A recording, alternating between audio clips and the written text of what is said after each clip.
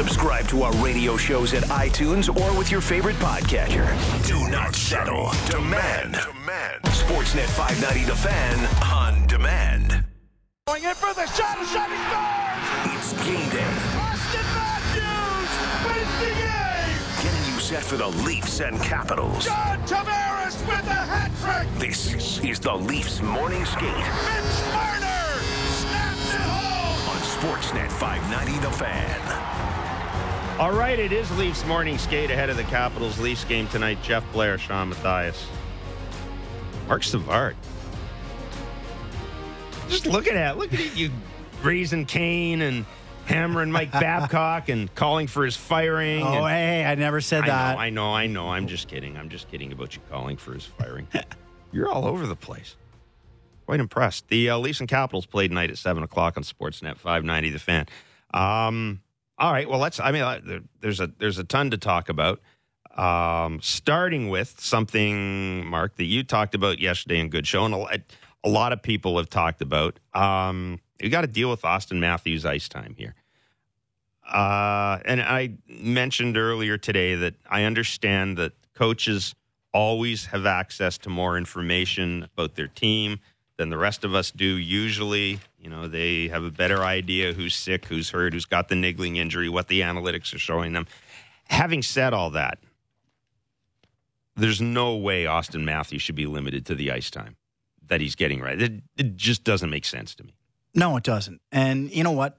At the beginning of the year when they were winning games easily, and he was still getting 16, 18 minutes, this was all being swept under the rug. Everybody in Toronto was happy. They were winning all the time. And I kept saying that, I know they're winning, and I know you can't go in and say, listen, I want to play more minutes because that doesn't look good on yourself. But I always thought he's got to be playing 20 minutes. I thought the whole visit this summer was to say, hey, you're ready to take the next step. I want to get you out there. I don't want any more of this 30 shifts a game, 16-minute stuff happening. And it seems to continue to happen. And like we talked about off air, he's basically the second-line center of this hockey team. Let's be honest. Yeah, he is. John Tavares' line has been the number one line all year with Marner and Hyman, and the minutes show that. Yeah, and he's getting paid to be a number one guy. I don't understand how Hyman's playing above him. Like 20 minutes last game. Brown's only 2 minutes behind Matthews. 4 minutes more than Matthews is Hyman, though. I mean, you pay him to be your number one guy. He is your number one player. He's the first overall pick. He's young. He's going to be your franchise player for a long time, hopefully longer than 5 years. But I agree with you, Mark. He's got to be playing more. Okay, you guys played. What could be the reason for this? Like, we can sit here as I could sit here as an analyst and say, but you guys know how coaches work generally.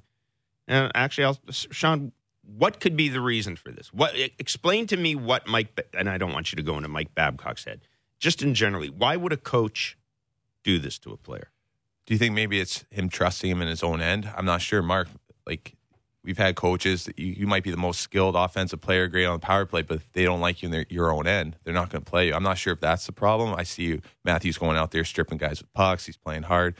He's a young player. Obviously, there's still young mistakes out there, but, I mean, he's your franchise player. He can't be playing 16 minutes if it's mistakes in your own end. Well, I don't understand why he puts his fourth line out there for D-zone draws where they lose and get hemmed in. Exactly. So if that's the problem, I mean, there's other issues there to talk about. So I'm not really sure what it is. It's confusing. That's definitely a good point. Maybe he doesn't trust him very much. But the other thing, too, is Mike Babcock is still old school. We all realize that. So he really hasn't come to the new era side. I think the guys this day, compared to like when I started or back in the day, we weren't in as great shape as the guys are now. Everybody's a robot now. You're in 4% body fat, and you can play those minutes. And other coaches have done that, have changed their concept and playing their top guys 20 minutes plus a night.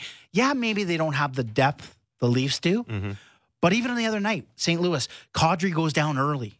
You think there's a bright spot that Matthews is going to get 22, maybe 24 minutes. It's not going to hurt him later on down the road. It's one game. He's missed 14 this year, but again, he comes out, like you said, Hyman fills his role, plays extra minutes. Matthews comes out of the game at 18 minutes. They lose it 3-2 in overtime. So I just want to make sure, and Mike Babcock doesn't have to go in every period and say, oh, he played 7. And, we want to just play him, mix him in. You know what? Take Freddie Gauthier off the fourth line the odd time. Roll Matthews in that position. Give him an extra look here and there. And I know the fourth line guys love that too. You don't think Ennis would love to play with Matthews the odd time? Oh, yeah. Mix him in. So those are things, little ways that Mike Babcock can get him more involved. And not to mention, Kadri played 4 minutes in that game. The Goat played 7. So there's 11 minutes right there, and he's still playing 16 minutes. Doesn't make sense. I know JT's probably his number one guy because he had him in Team Canada, and he's probably right behind Crosby when he plays on Team Canada. But still, I mean, Matthews is the future. He's young. You can tell he wants to be out there. He wants the puck on his stick. Like, I just don't get it. And you know what I found frustrating against St. Louis as well is that was a game where Austin Matthews did go into the dirty areas. He was in front of the goal. Like, he was engaged in that first period. They weren't very good, but he was engaged in the second period. And I'm watching that game thinking, this is the game where you give him extra ice time, because he was. He was going in front of the net, and he was doing all that stuff. The perfect opportunity to do it. And you're right. All I kept seeing was, Nylander out at center, and then I saw the fourth line going out intact. And your point is well made, Mark. We had Michael Trachos on this morning. He said the same thing. It's not like this is an old team. It's not like this is a team like the team tonight, Washington, that won the Stanley Cup. So they were playing till the end of June or wherever the hell it was. This is a young team for the most part, and they're probably not going to wilt under the pressure of a couple of extra shifts in the last week of February. That's Exactly. what I don't get. You're not going to run this guy down. Right. You know, only thing that's going to happen with Austin Matthews when he gets 22 minutes a night or 20, he's going to become more consistent. He's going to get more looks. He's going to become more reliable. He's going to feel more confident. He's going to feel like the coach trusts him. I think only things that can happen if he gets more minutes is he can benefit from this, and the Leafs can too. Do you think maybe it's because Babcock's thinking if we do get to playoffs, they don't have the depth on that fourth line to run 4 lines in playoffs? He's thinking, let's rest Matthews now a little bit. I wouldn't do that personally. I agree with everything you're saying, Mark, but maybe that's the thought process, thinking playoff time, we need him fresh.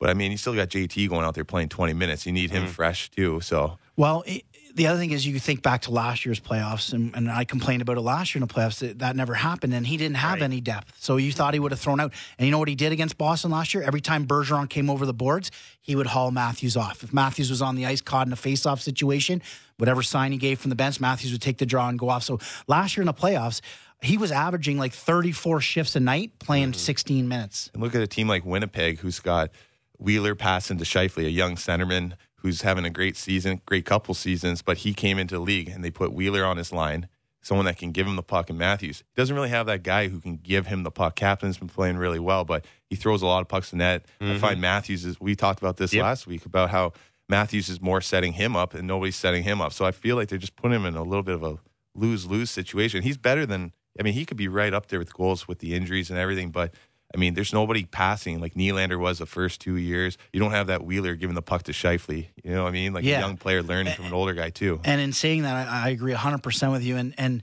early in the year, when Nylander was back and he wasn't at his best, they tried that Nylander Matthews captain line, which I think that should be the line. And Absolutely agree. They scored 100%. in their first shift together. I don't know if you remember, but then the next 2 shifts they gave up 2 against, and they have not seen each other since. Yeah. But like you said, Matthews is a score-first type center. He wants to score goals like Scheifele. He doesn't have a playmaker on either side, so that makes it difficult for him. I think they got to get Nylander back in that spot and try Kapanen up there. I think that's a line that's just waiting to go. 100%. How do you, like the first game too, right? He's been skating with guys with masks and everything. He's not going to be ready. I think right now Nylander's right there. He's wanting the puck in. He looks confident.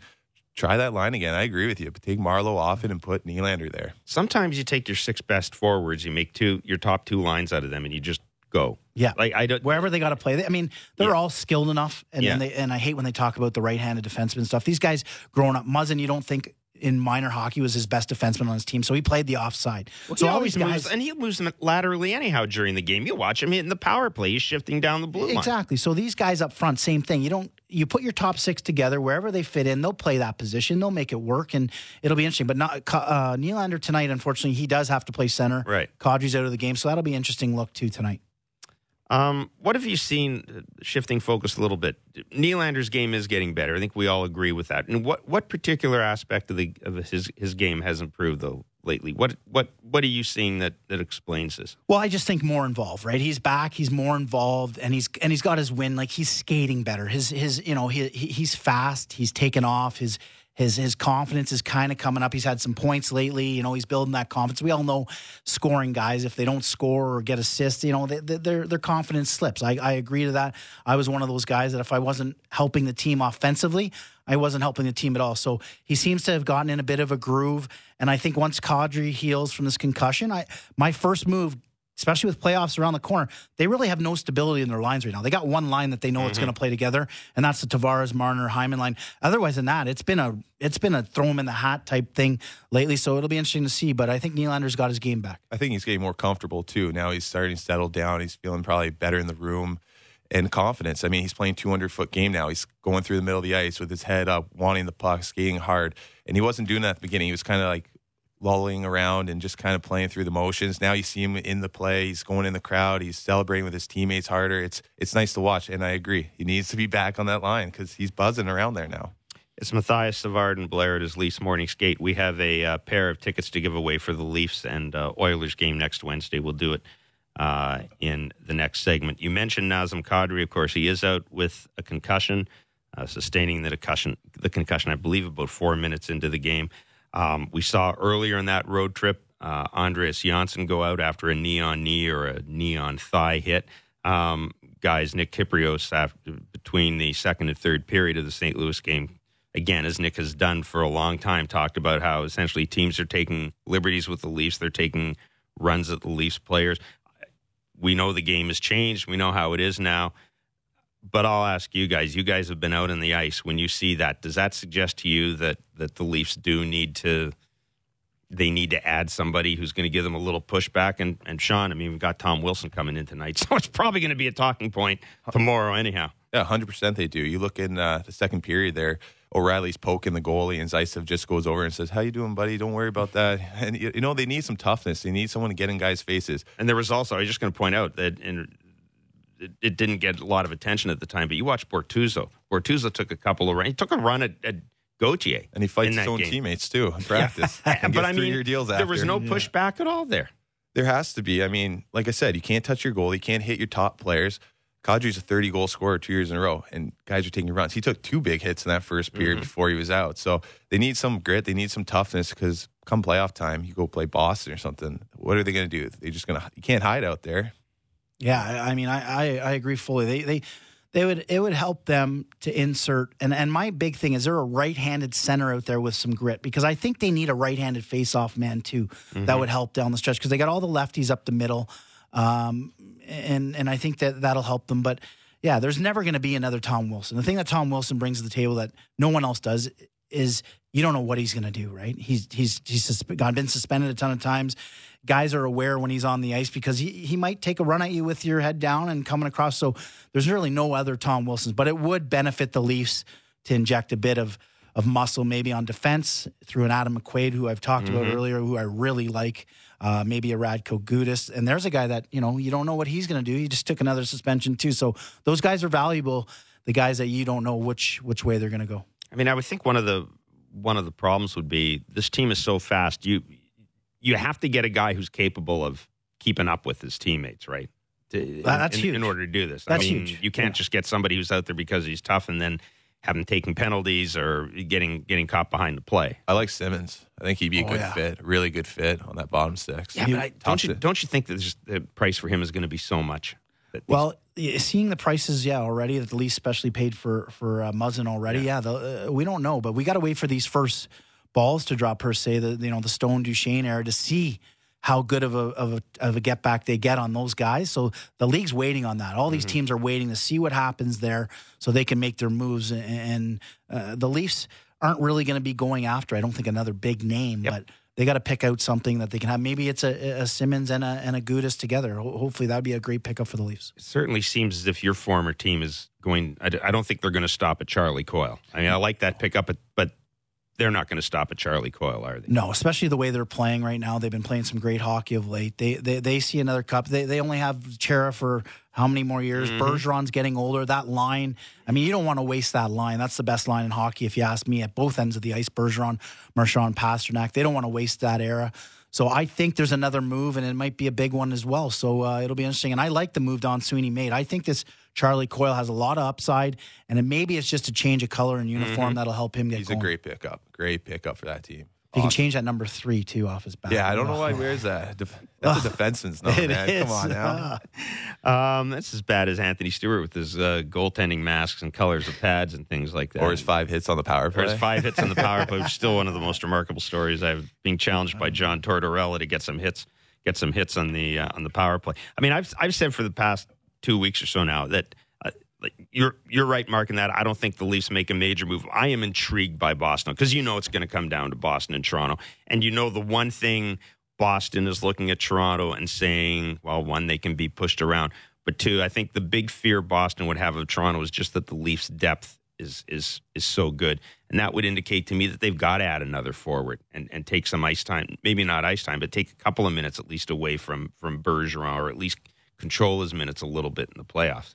Yeah, well, and we talk about here in Toronto that, the Leafs should be making trades to prepare for the Bruins. And don't kid yourself, Don Sweeney made this trade in thinking that they're so strong down the middle that I gotta do something to help my centerman. So I think that's a big reason Don Sweeney went out and made this move. And making moves for Boston. I mean, they need a face-off guy. Boston's so tough in the circle. I mean, playing against them for years, they would just crush you. And we've seen what Bergeron's done to the Leafs. I mean, JT, they're number one center right now. I mean, he's getting crushed in the circle. So they need to maybe trade for like a fourth line guy who can win a lot of draws on his right-handed side. So that'd be a great pickup. It would be, and you know yourself that on the penalty kill, it's huge. You send a guy out, even if he just takes a draw and then comes right off the ice when you ice it. Those are huge seconds you're killing on a power play. Yeah, and it seems as if, hearing you guys talk, when you look at the talent the Leafs have, it almost seems to waste it if you don't address that specific issue with the face-off. It's almost like you're wasting some of the talent you have. And I think we're at the point where you've got to look at if they're going to have to. It's very simple. They're going to have to beat Boston this year. They're going to have to beat Boston in the playoffs. There's nothing else to me matters. And if I'm the Leafs, I'm sitting there and I am literally going through line by line, player by player. What do they have? What do we need? What do they have? What do we need? Well, Mark, you brought up a centerman, right-handed centerman. I think that's 100% right, because in Winnipeg last year we had Matt Hendricks. We could put him out. Penalty kill didn't matter. And he would go battle hard. The boys loved him. He was a good, gritty role player, good in the room. That's maybe something they need, because they do have a young team. And you know how it is that time of year, especially like right now. You're fighting for a playoff spot. That last 20 games a year is tough. I mean, you need that guy in the room who's going around getting guys fired up. And it can't always be your number one guys, or you need that depth guy to come who's played a bunch of years. It helps. It really does. And I really believe, I think we talked about this, Mark, but I mean, I can remember covering when I was at the Globe and Mail. I can remember covering a Bruins series against Toronto, and the emphasis, because you're playing the same team over and over again in a short period of time, the emphasis you can put on things like face-offs, the video work, you can break everything down. That becomes a huge advantage. Oh, it really does. If you're seeing the same guy shift after shift, and you play 5-6 games in 2 weeks, that's a huge advantage. Oh, it is. And you look at the Bruins, their possession, their time with the puck, it all starts from the face-off. It's no secret. Bergeron wins 60% of his draws. Krejci's winning 55% of his draws. So the Bruins are starting with the puck more times than not, and they're able to get to their game plan quicker. So it is a huge thing. But I always thought that you need to have a penalty kill, a face-off guy that could win above 60% of his draws, because it does so much to kill that first icing off the power, because we all know the face-off starts in the opposition zone now. So if you can win that face-off on the penalty kill, it goes a long way. Yeah, what are they going to do? Keep putting Gauthier out there and Lindholm? I mean, they get hemmed up in their own zone so often. I mean, they don't get pucks out. So, yeah, they need a guy like Matt Hendricks or someone like that can come in and be gritty and win those draws on the penalty kill. Before we move on, I did want to talk about St. Louis a little bit, because I'm fascinated with what they're doing now compared to where they were. That first period against Toronto, I mean, I made notes. They had 2 shifts in that first period against Toronto where they kept the Leafs in their own end for a minute and 20 seconds. That to me is almost, and it kind of scared me, because I was thinking back to when Pittsburgh came in here and handled Toronto, how for the next 3 or 4 games you saw teams do exactly what Pittsburgh did. It's like they shared the tape. And I'm wondering if maybe watching what St. Louis did in that first period of, Washington's had a couple of days to think about how they're going to play the Leafs. Did St. Louis do something in that period that teams can continue to do against the Leafs? Like, did they do something different than Arizona did, or was it just a continuation of what Arizona did? Well, they came out hitting, right? They were being mean, physical, and you saw the Leafs kind of back down to the third period and playing the game. You know there's nothing going to happen in the third period usually. It's usually just gritty hockey, playing hard. So I think it goes back to they need some toughness in that depth role and maybe the fourth or third line. Yeah, and I talked to Craig Berube, who I'm friends with in St. Louis. He's done a great job. And he's done a fabulous job there. And he's realized what he has, though. He doesn't have a fast team. Right. So one of his first thing was, let's get pucks in and cycle. We got big guys. Let's keep the puck low and cycle. And he's not only done that to the Leafs, he's doing that. It seems like old-time hockey, but he's doing that to every team. And he has two other things. He wants to have more shots on goal than the other team and less against. And he's found a great recipe for success. But they did get dominated a bit. And I've noticed any team that takes on the Leafs, if you want to be successful, then get pucks in on their D and cycle them down low because they don't have a lot of grit and strength back there to get pucks out. And in that game, they lost a lot of foot races into their own corner. Yes, they did. They didn't get to. Well, they don't want to be the first guy back, right? You got a couple guys that are a little bit scared to be in that first guy back. Well, with Babcock's system, he always wants you skating into the guy and slowing them down. So you're not like skating hard in the corner. It's more about getting into his comfort zone and kind of playing him hard and kind of rubbing him out. And playing against him is frustrating because like, how do you not call penalties on that? But I mean, if you play a fast team and Muzzin's trying to come and you sidestep him, now you've got room and space, and now you can start a cycle. I mean, there's a lot of pros to that system, but there's a lot of cons too if you're playing slow. I was going to say sometimes I get the impression that with the Leafs, it's almost they're playing for the tie. Get the puck in the corner. They don't want to be the first one in there. The idea is let's kind of have a tie going in. Don't want to be the last one. Don't want to be the first one. Let's have a tie going. And then it gets back to what I think was Nick Foligno said early in the year, and I don't think he was necessarily being overly critical. He said they've got some guys that they don't like playing with the puck in their own end. They just do. Yeah, I see that too some nights, but we can't get ahead of ourselves. I mean, they have a great record. They've had a good season, and we're just picking up on things that they can maybe help themselves out. And the Par Lindholm, Freddie Gauthier experiment, like the Par Lindholm experiment. This guy hasn't taken any heat all season long. He hasn't really. He's just been a minute killer, really. He hasn't done much. He's one of Mike Babcock's guys. Mike Babcock basically saw him and brought him in, so there hasn't been anything said about him. But really, there's a guy and a Freddie Gauthier. I like Tyler Ennis. I think he adds some stuff, but those two guys that can be replaced on this roster. Yeah, you rim the puck around and it's not getting out. It goes around and D pinches and it's in for another minute. It's crazy. And Ennis, to your point, I like him. He was a really good player in Buffalo. He had a little bit of a tough spot there in Minnesota, but he's a good hockey player. You give him a role. I mean, let him play. Yeah. Out of the Leafs morning skate today, a little bit of news, I guess. Nazem Kadri will not be playing. Andreas Janssen is playing in the middle. Taking Kadri's spot in the middle of the first power play unit. We'll talk about that in a little bit. And we mentioned the defense pairings before we came on. Muzzin, Dermott, and Gardner, Zaitsev, of course, Hainsey, and Morgan Riley. And that's what I want to talk about when we come back. We'll also give away a pair of tickets to see the Leafs and the Oilers next Wednesday. It's Leafs Morning Skate on Sportsnet 590, The Fan. Did Bob McCown just say what I think he said? You can rewind Primetime Sports Podcast when you subscribe at iTunes or with your favorite podcatcher. Sportsnet 590 The Fan on demand. Now, back to Leafs Morning Skate on Sportsnet 590 The Fan. Offside. Both guys, 5 minutes each for fighting. Or onside. My goodness. Whose side are you on? Hey, get off my back. All right, let's go. All right, it is time for Offside Onside on Leafs Morning Skate. Jeff Blair, Mark Savard, Sean Mathias.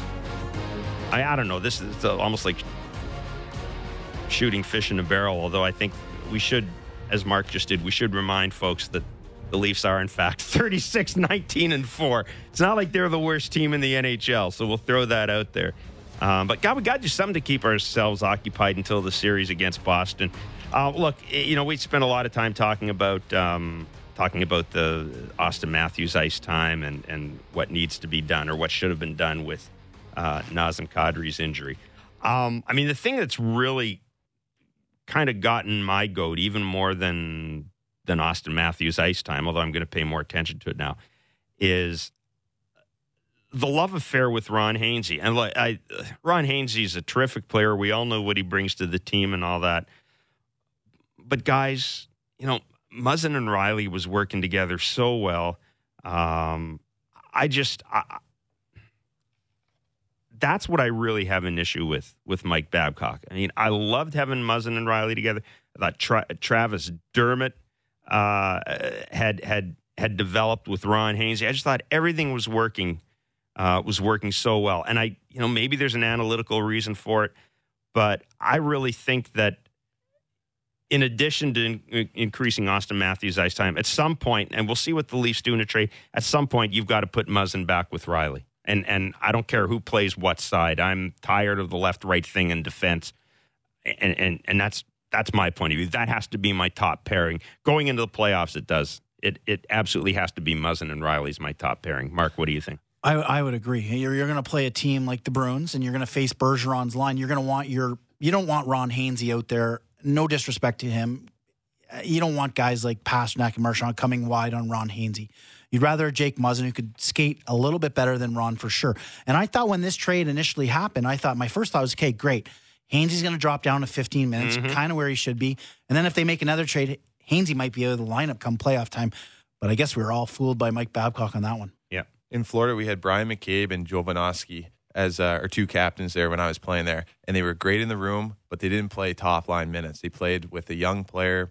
Jovo was with Gabranson, helping him. We went back and talked about how you need guys that have played in playoffs and experience in the room, helping guys this time of year, especially in playoffs. And that's what Hainsey can bring. He can play with Dermott. He can help him out. He can be good in the room, calm. But you need Muzzin, who's a great addition to the team, and you need Morgan Riley playing together, I think, because they really were complementing each other really well the first couple games, I thought. Yeah, and I think since being moved off that defense pairing, I just don't think Jake Muzzin's been the same player. And Travis Dermott, look, there's a lot he has to learn, but I just thought having him and Ron Hainsey in the ice, there were games where I thought he was the best player in the ice and they were the best defense pairing. And I don't understand. I can't imagine Morgan Riley went in and said, Mike, I can't play the offside. I just can't. To me, that's almost like Mike Babcock. It's almost working so well that I got to send the message to the general manager that I want another right-hand shooting defenseman, so I'm going to break it up anyhow just to send the message. That's the sense I got, which even more. I think that's less defensible than Austin Matthews' ice time. I mean, if you could say that's coach's prerogative with the ice time and all that, but man, I just don't see messing up that two defense pairings that were working so well. I don't either. And the other thing that goes a long way, too, is you don't think that Kyle Dubas brought Jake Muzzin in here to play 17, 18 minutes a night. And there's another guy that he's stuck in that 17, 18 minutes a night zone where he should be playing 20 to 22, 24 along with Riley. I would have that pair out there a ton more, especially against teams' top lines. And we've yet to see that, really, except for when he first came over. Do you like Janssen going into to Kadri's slot in the first power play unit? Not really. I think there's another opportunity to get William Nylander some more time, some top power play time, get his stats, inflate his stats a bit, make him feel better about himself moving on forward. But I don't really understand that decision. I don't understand it, bro. Why would you put a left-handed shot there again? Why not try a right-handed shot? I don't get why you don't try Nylander there. Marner, give it to JT. He's got an option there with a right-handed one-timer shot. I mean, Matthews isn't going to pass. He's a shooter. He wants to get the puck and shoot. And if he is passing, he's usually looking for Marner so he can get that cross-ice pass. I mean, I killed penalties, and I mean, Mark, you were on the power play running the half wall. I mean, you want that right-handed shot to give you an option, I would think. And as a penalty killer, it makes it a lot harder. It gives you one more option to worry about. It confuses the D-men, and it opens up a lot of holes. But they have a left-handed shot there, and it's not a quick release shot, so I don't like it. That's the biggest thing about this Toronto Maple Leafs power play. It has run hot at the beginning of the year, and let's not kid ourselves, it worked out great. But now, like you're saying, there's no quick shots out there. Everybody has to stop it to shoot it. So it enables the defense team, the penalty kill, to react quicker and be there on shots, have sticks and lanes. That's why Austin Matthews not getting that shot off anymore. And that's why I said many a times, switch those two guys over the odd time. Get Matthews over here, because when Marner's on the other side, he's looking at Riley as a one-timer. He's looking at Kadri as a one-timer. He's looking at Matthews as a one-timer. JT can even go backdoor as a one-timer. So he's got different options, not just the stop it and dust it off and shoot it, because that's all they can do right now. And if you move Nylander in the slot, that at least gives them one-timer look. Yeah, see, and that, one of the reasons I liked having Muzzin out there in the power play as well, because he was not afraid to take the one-timer. That's part of his game. But anyhow, so at least in the morning skate today, Janssen was on the first power play unit. We'll see what happens tonight when they face the Capitals at the Scotiabank Arena. Just looking at Alexander Ovechkin, 42 goals. He's going to be. I think he's on the verge of becoming he could become the oldest player to score 50 goals. I think since Phil Esposito or something like that. His game certainly. After watching him, I have to admit, after watching him celebrate in the summer, guys, I didn't know what I was going to get from Alex Ovechkin this year. I thought he'd be, once the playoffs rolled around, he'd be fine, but I didn't think he'd have 42 goals at this time. I just didn't. I wonder if he'll get to 800. He could do it. Somebody did the numbers. He's got a, what does he need? He's 236 to beat Gretzky. He's got a real opportunity. If he can get these two next years, this year and next year, I think he's got to get, at least 55 to have the real legitimate shot. But how can you not be a fan of Alex Ovechkin, especially the way he celebrated last year, like you said. Mm-hmm. I mean, he brought everybody into his house basically, and it was a party for the Washington Capitals. It was great for the game to see everyone celebrating like that. Like remember they were in the water fountains. Oh, that's the best one. Yeah. He, and as I said, I thought this is a guy who was really he's always had a target on his back. I get that, but I thought this year in particular he would. And again, 42 goals, 27 assists. But look at their power play. Look at how they pass around. Look at all the right-handed shots and all the shot options. Mm-hmm. And we talked about the quick shots. Yeah. I mean, you got Oshie was the best pickup for them. Great. Adding pickup. him in the middle, and now you got Janssen. He's a left-hand shot. You got Oshie with a right-hand shot. And where does everything come from? Backstrom. Mm-hmm. Where Marner's playing as a right-handed shot, and you got, it's definitely so tonight you'll see what we're talking about. You'll see Backstrom on his half wall.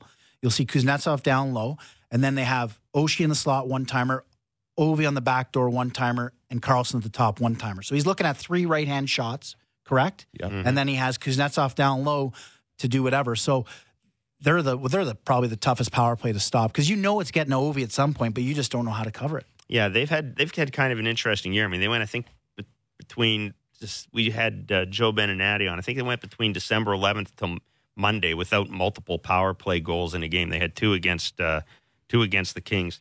The game had something like 40 faceoffs, and they only won 13 of them. They've had issues in the faceoff circle. See, they miss Beagle.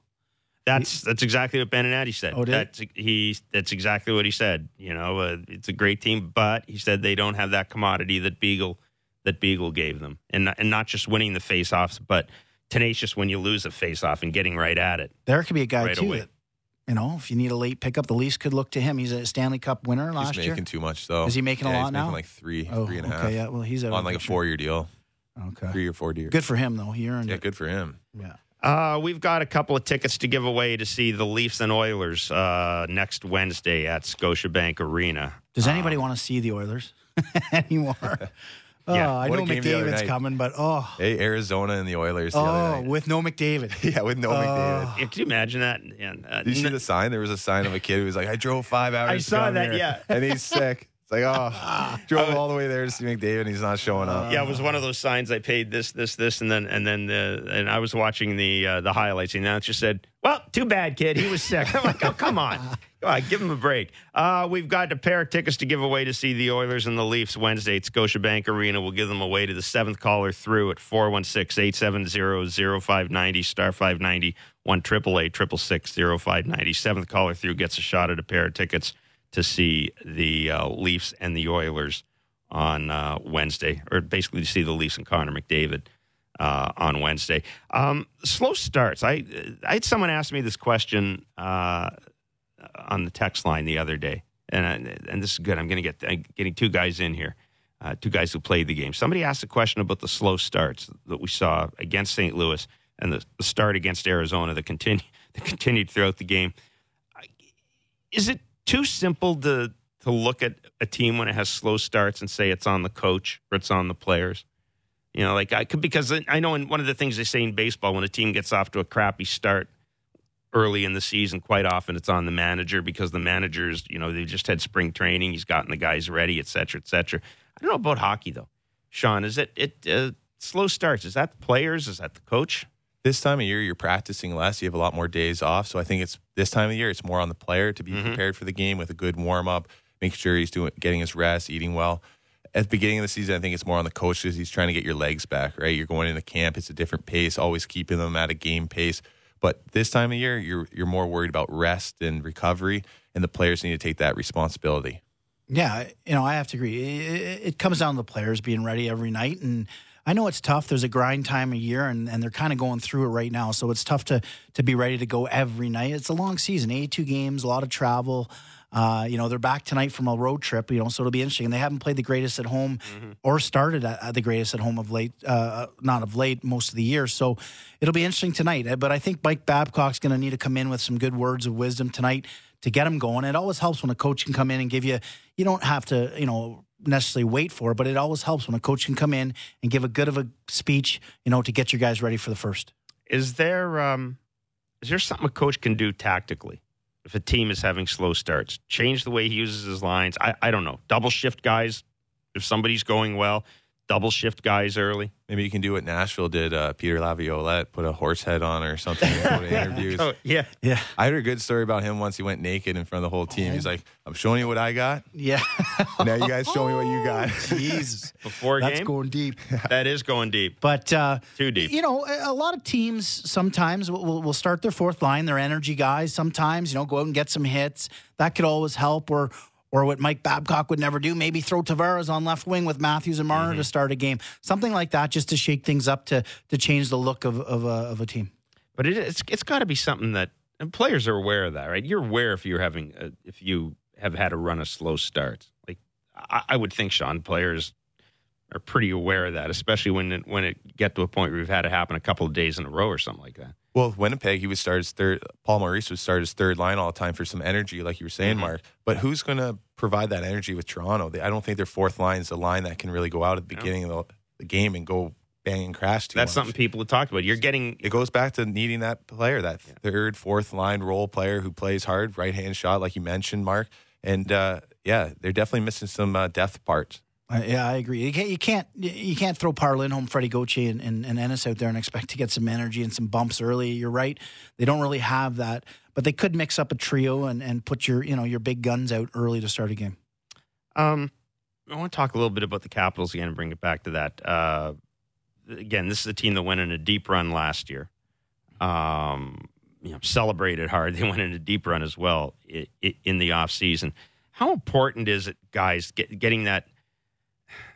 Having that playoff experience under your belt, whether it's and I guess what I'm thinking of is in particular the Leafs have got, with the exception of Muzzin and Hainsey, they don't have a lot of guys who've had to play two series, let alone go all the way through to win the Stanley Cup. How important is it to a team when you get that first run of, we went 2 or 3 series deep in the postseason? Do you really learn something about yourself from that?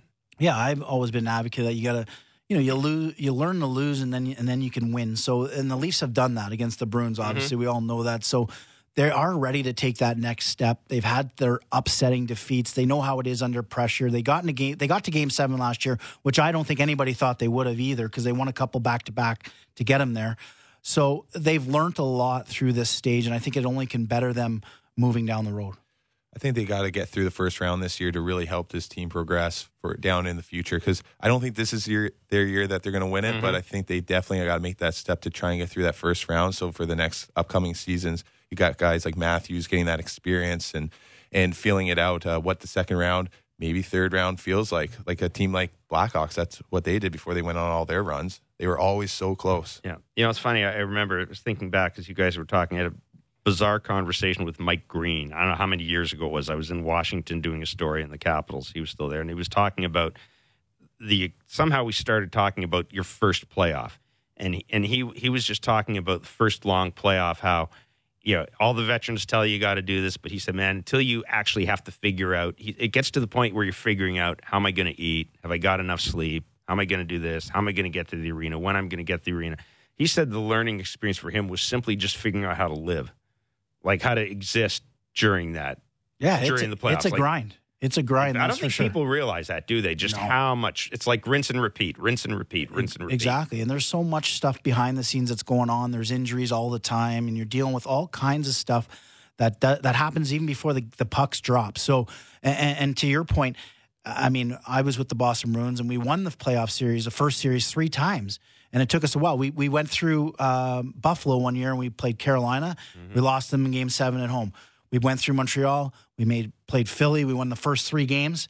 They came back and beat us in 7, and then we went on and won the Cup. So there's a lot of things that could happen. But like Sean said, you got to get through the first round so these guys can live a little and get to that second step, and hopefully the third this year, and get a real feel what it's going to be all about. A lot of teams in playoffs, too, will give the home team will get hotel rooms for their team. Mm-hmm. So now you got to, and you might think that's a good thing. You're like, oh, okay, I'm getting more rest because I got a baby at home that's crying or something. Mm-hmm. But, that changes up your whole routine as well. Now you're trying to do the right things. But like you said, you might be getting in your head and just changing up way too much and getting away from the successfulness that you've had throughout the year. Yeah, it's as I said, with the reason we started talking about this is the Capitals were at the Hockey Hall of Fame yesterday, and it was just kind of some of the things that you heard the players say. It was almost as if there's a realization that you go to the Hockey Hall of Fame, you realize now, winning the Cup really is special. Like, it's great we knew that, but now you realize that you're really a part of history, and it kind of brings the whole thing into even greater perspective. I want to congratulate Daryl Taylor in Lefroy. Is that the correct? Lefroy, Ontario. You've won a pair of tickets to see the Leafs and Oilers on Wednesday. And next Wednesday, you can tune in from 3 to 4 p.m. tomorrow for another Leafs ticket giveaway during Leafs Hour with Good Show. And you can visit sportsnet.ca/590 for our full contest rules. All right, we mentioned the Capitals are in town tonight to play the Leafs, 7 o'clock on Sportsnet 590 The Fan. You'll be doing Leafs Nation postgame, I do believe, with Mr. I'm at the game tonight. With Mr. Stellick. Pre- and postgame, yeah. There you go. Okay, everything we've talked about here. What are you looking for in the first period of this game tonight? Well, I'm going to go with Mike Babcock's famous line, start on time. It'd be nice to see them start on time, but they should be excited to be back home, playing the Capitals, playing Ovechkin. It should be an exciting night, and I'd love to see the fans get into it. They sit on their hands so much early on, especially. It'd be nice to see them get a goal in the first, and really, at the end of the day, I want to see the big guns play a lot of hockey tonight. Everything Mark said, just energy in the building, energy on the ice, and coming out hot. I mean, they need to get some hits and some bangs and just silence what everyone's asking about. Be tough, play hard for one another, and get the crowd going. Who's the guy who's going to come out and bang anybody in this team? Well, Wilson's going to be. Wilson. So they need someone. Yeah, there will be someone who'll have to. This would be a good night. I might want Jake Muzzin out there on the first shift. But I don't think Jake Muzzin's going to do much to Wilson to get him off his game. No, but just somebody. I'm trying to figure who in this team I'd throw out to. They don't have anyone to go after Wilson. Yeah, they really don't. No one. When everyone would say Kadri, Kadri's not going to fight Wilson. No. Wilson would tear him apart. And I love what Hyman's been able to do and act as that guy, but he don't want to act against like that guy against Wilson tonight. No, that's not going to work. Guys, thanks so much for doing this. Again, 7 o'clock tonight. Capitals and Leafs on Sportsnet 590 The Fan. Mark Savard will be on following the game with Leafs Nation post-game with Gord Stellick. That's it for us. Have a great day, everybody.